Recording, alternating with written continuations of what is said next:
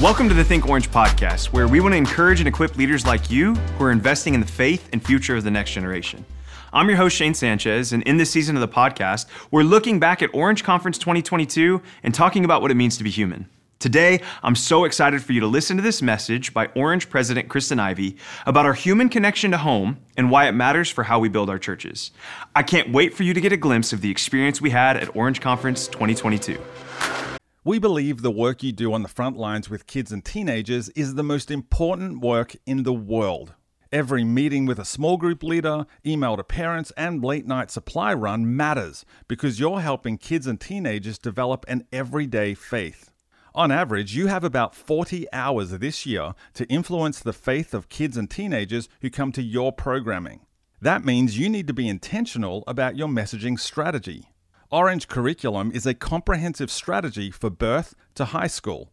Each age group curriculum not only provides you with strategic messages to engage kids and students with biblical truths, but also resources to help you train volunteers and partner with parents. So start using Orange Curriculum to spend less time planning your message and more time doing what only you can do, building relationships.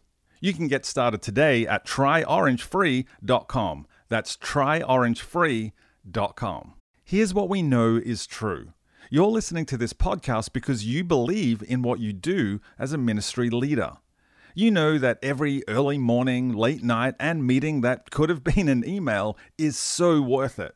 And when you believe in what you do this much, you do everything you can to make it better. You know that the mission is too important not to try something new. And that's why we created the Redesign Your Ministry to Last course from Orange Masterclass.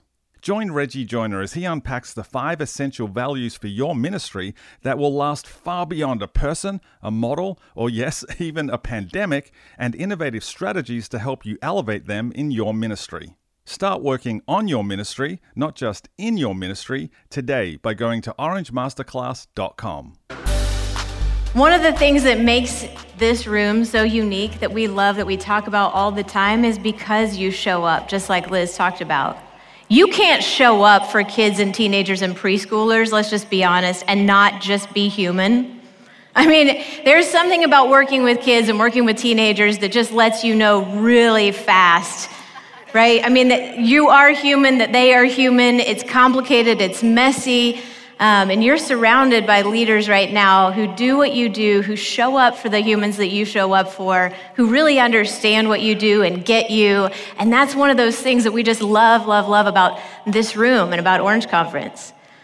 A few months ago, we were in a room with a few leaders, and it had been a long time since we'd been in this small room, and one of the leaders looked at us and they said, you know what's going to be different about getting together right now is that, like, never before, all of our experiences, all of our stories, all of the things that we just went through, they're going to be really different. I mean, this leader lives in DC, and they were going, you know what? I mean, we're still in quarantine. At the time, it was only a couple months ago. She's like, let me paint a picture for you of what it looks like in DC right now. And then we're going to be in a room with some leaders who are from Florida, and they don't remember when the quarantine happened.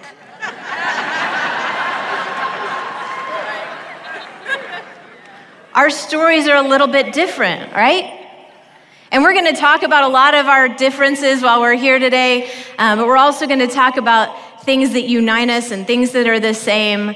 I'm the mother of 3 kids. They are, I'm going to hope I get their ages right. They're 12, 10, and 6. They keep changing numbers. It's hard to keep up with.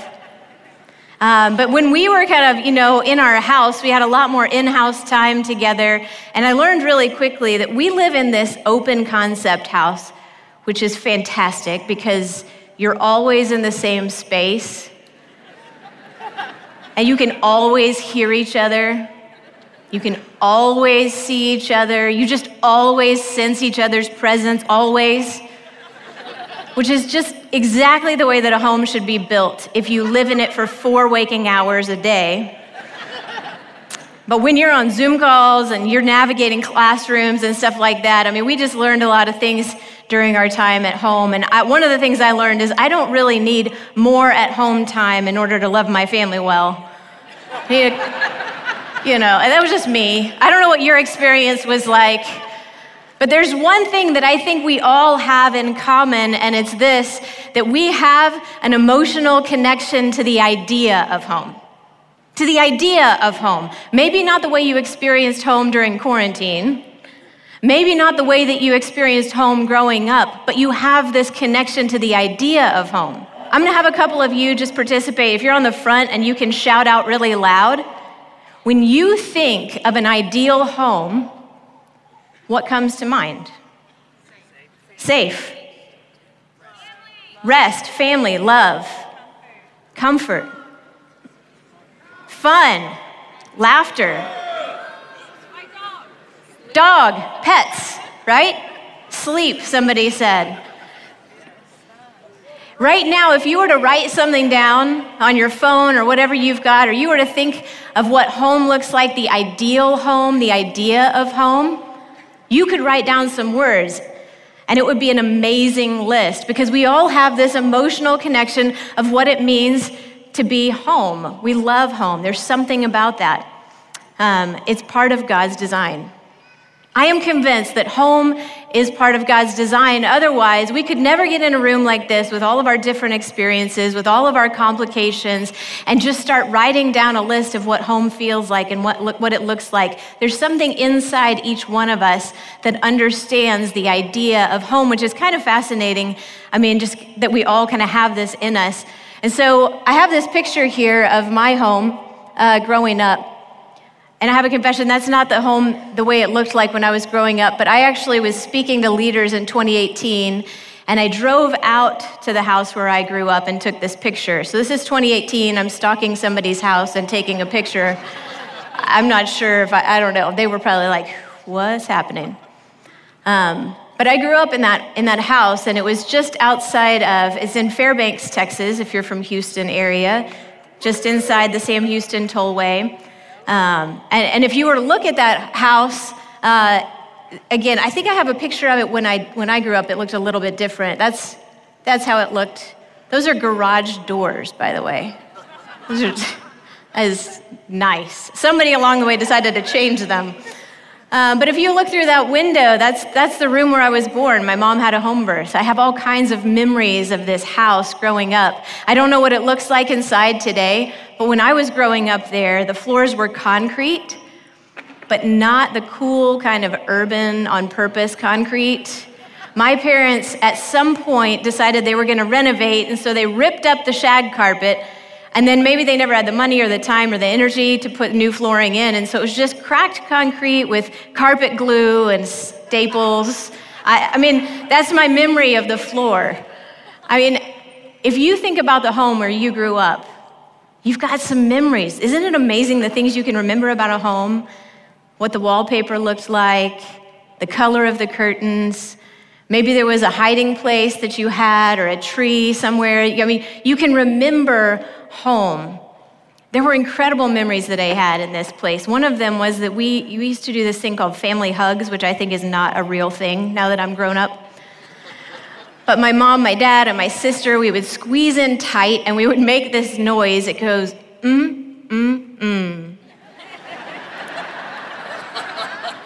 I kid you, 2 weeks ago, I come home from work, I gave my 6-year-old a hug. She just looked up at me and she goes, Mom, why do you make that noise when you hug me? I don't know. I didn't even know I'd done it. It was built into me inside this house. I cannot explain that. This is the house where I built a table with my dad. It was a round table. We sanded the wood. We glued it together. We put some polish on it. Whenever I see a round table, there's something about that just feels like home to me. I mean, there's things that you can remember. This is the home where I fell in love with the Olympics, where I started to love gymnastics. This is the home where I learned to pray, memorize scripture. There were a lot of other things that happened in that home. There was violence. There were lies. There was loneliness. There was financial stress. There was confusion.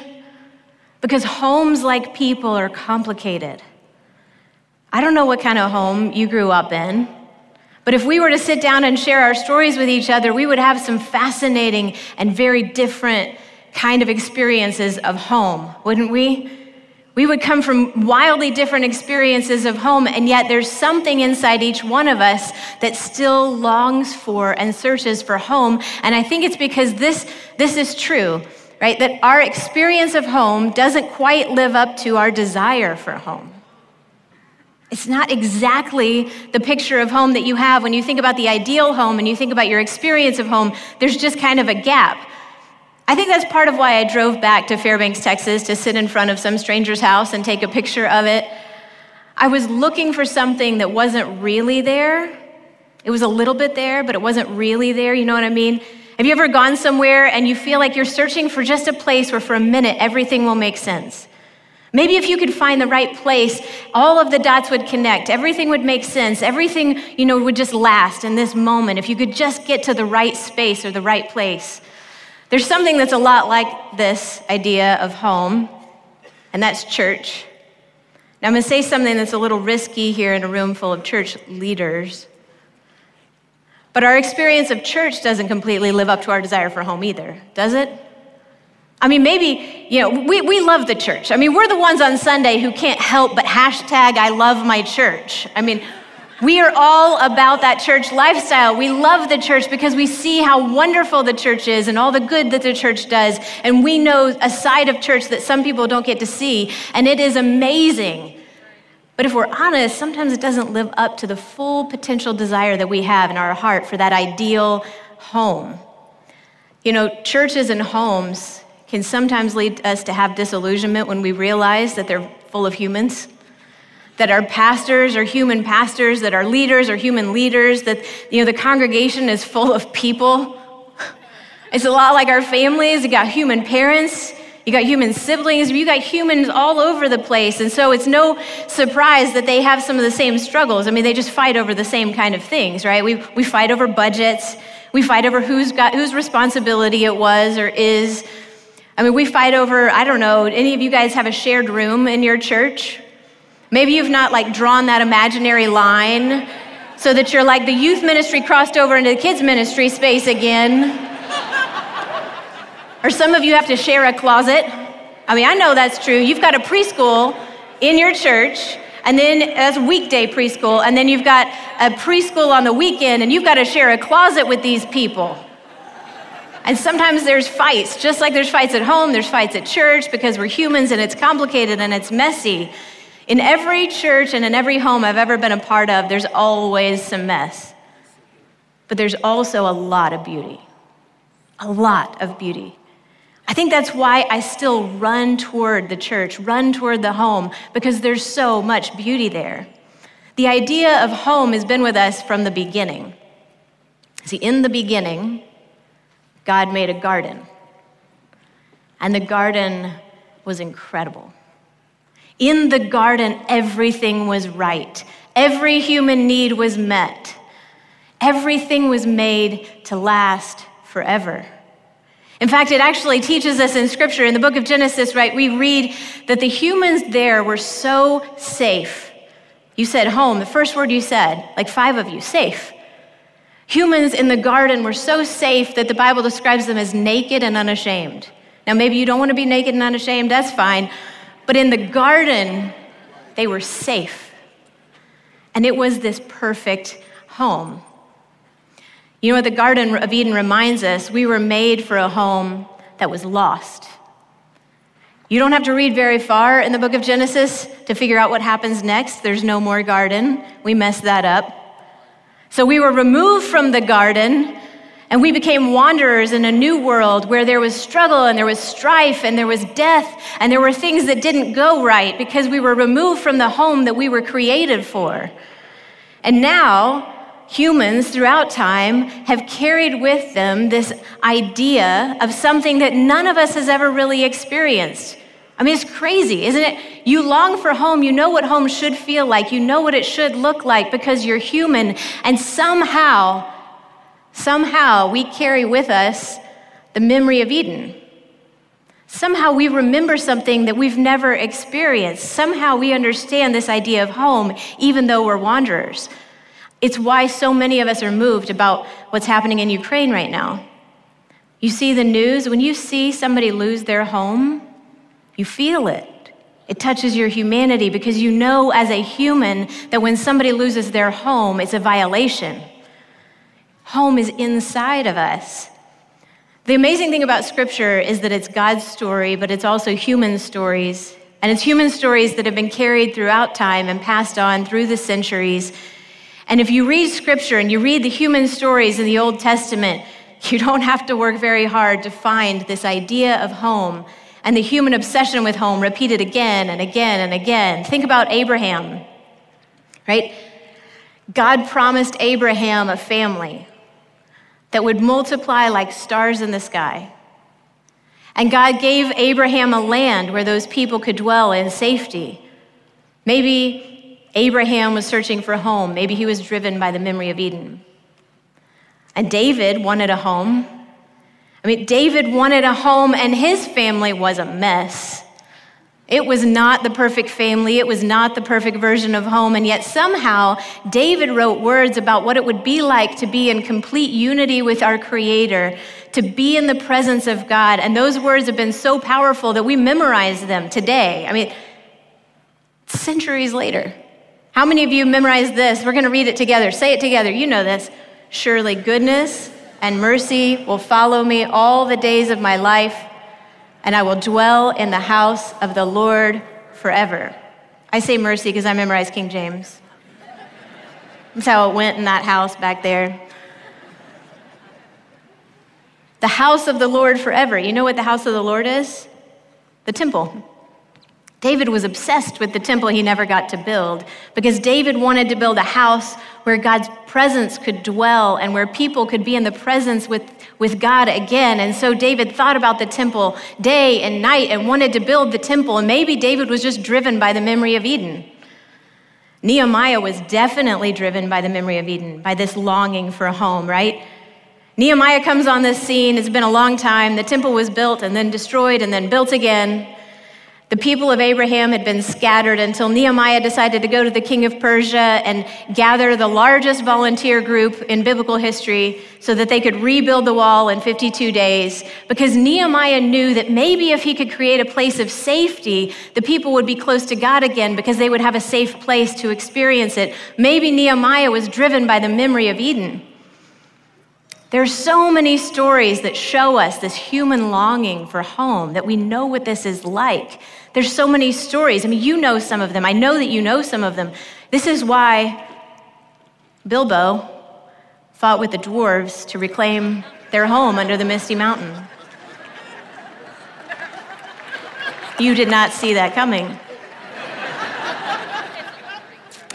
It's why Boromir will ride out to defend the White City. It's why Samwise just wants to get back to the Shire. It's why T'Challa will defend Wakanda forever. Shang-Chi wants to get back to his mother's people in Ta Lo. And a whole generation of us just want to know what our Hogwarts house is. Because if we could get inside that common room, we would be home at last, right? We're wired for a home. Biblically speaking, it's just always been that way. Abraham wanted a place for the people to feel at home. David wanted to build a temple where we could be in the presence of God like home. We know that Nehemiah wanted to rebuild the wall of safety so that people could feel safe like they were home. So if we've been longing for home and trying to strive to get to home and we never get there, where does that leave us now? You're ministry leaders. Some of you teach Sunday school. You know the answer. Jesus made the perfect home possible, right? Jesus made the perfect home possible. Now, we don't just have a memory of Eden. We have the promise of eternity because Jesus makes it possible. We don't just have the memory of what was past, but we know the promise of what is future. Like all humans, we carry the memory of Eden, but as believers, we know what it means to have the promise of eternity. Jesus prepares a place for us. It just happens that we just experienced Easter, so you all told this story. But Jesus, goes to that room where he does the most human thing ever. He washes his disciples' feet. He sits down at a table. He eats a meal with them. And then Jesus makes this outrageous promise. Jesus says, I have, in my Father's house, there are many rooms. I think we have that. If it were not so, would I have told you that I'm going there to prepare a place for you? Jesus promised us a place, and Jesus made complete presence with God possible. Because Jesus went to the cross, and there's this part of the story that we skip over so fast, but when Jesus died, the veil in the temple was torn from top to bottom, so that the idea of separation with God was restored, and Jesus made presence with God possible. Now, we can live in between Eden and eternity with purpose. We're in this space between a home that we lost and we carry the memory of it, and the home that is future, that someday, when there are no more tomorrows, we'll be in that ultimate home, and we're right here in the middle of that. We live between Eden and eternity. And here's the thing. God never wanted to exist in a temple. That wasn't the idea. God's idea was bigger than that. God's idea was so much more strategic than that. John already kind of hinted at it, but you know what God's idea was? It was you. You're the church. You're the big idea. You're the human idea that God said, okay, in between Eden and eternity, I've got this masterful plan, and it's the church, the living, breathing humans that are going to be present on earth with purpose in between what was once perfect in the past and what will be perfect in the future, and I'm going to give them this great mission. And we are called to build temporary homes and temporary churches in between Eden and eternity. And we know what it should look like. It should look like home. And that home is in our heart. We know what it should feel like. Even though we've never really experienced it, we understand. And the New Testament writers wrote down some words to help us if we ever forget what home should feel like. I think if you look back in the New Testament at the passages of Scripture where it talks about how we should treat one another, there's a clue. There's a glimpse of what home should be like. Imagine it for just a minute. Imagine what this would be like if we would just love each other. Honor one another above yourselves. Live in harmony with one another. That was written before 2021, by the way. But I think it still works. Accept one another. Serve one another. Bear one another's burdens. Forgive one another. Be patient with one another. Comfort one another. Encourage one another. Pray for one another. Can you imagine the home that looks like this? We may not have the perfect home past, and we may not have the perfect home future, but we can build a church in between that looks like this, where we make homes and glimpses of homes that may be imperfect churches, and they may be imperfect families, and it may not all be exactly right, and it's complicated, but we can build a home that looks like the home that's in each one of us. And in between Eden and eternity, our desire for home should shape how we build the church.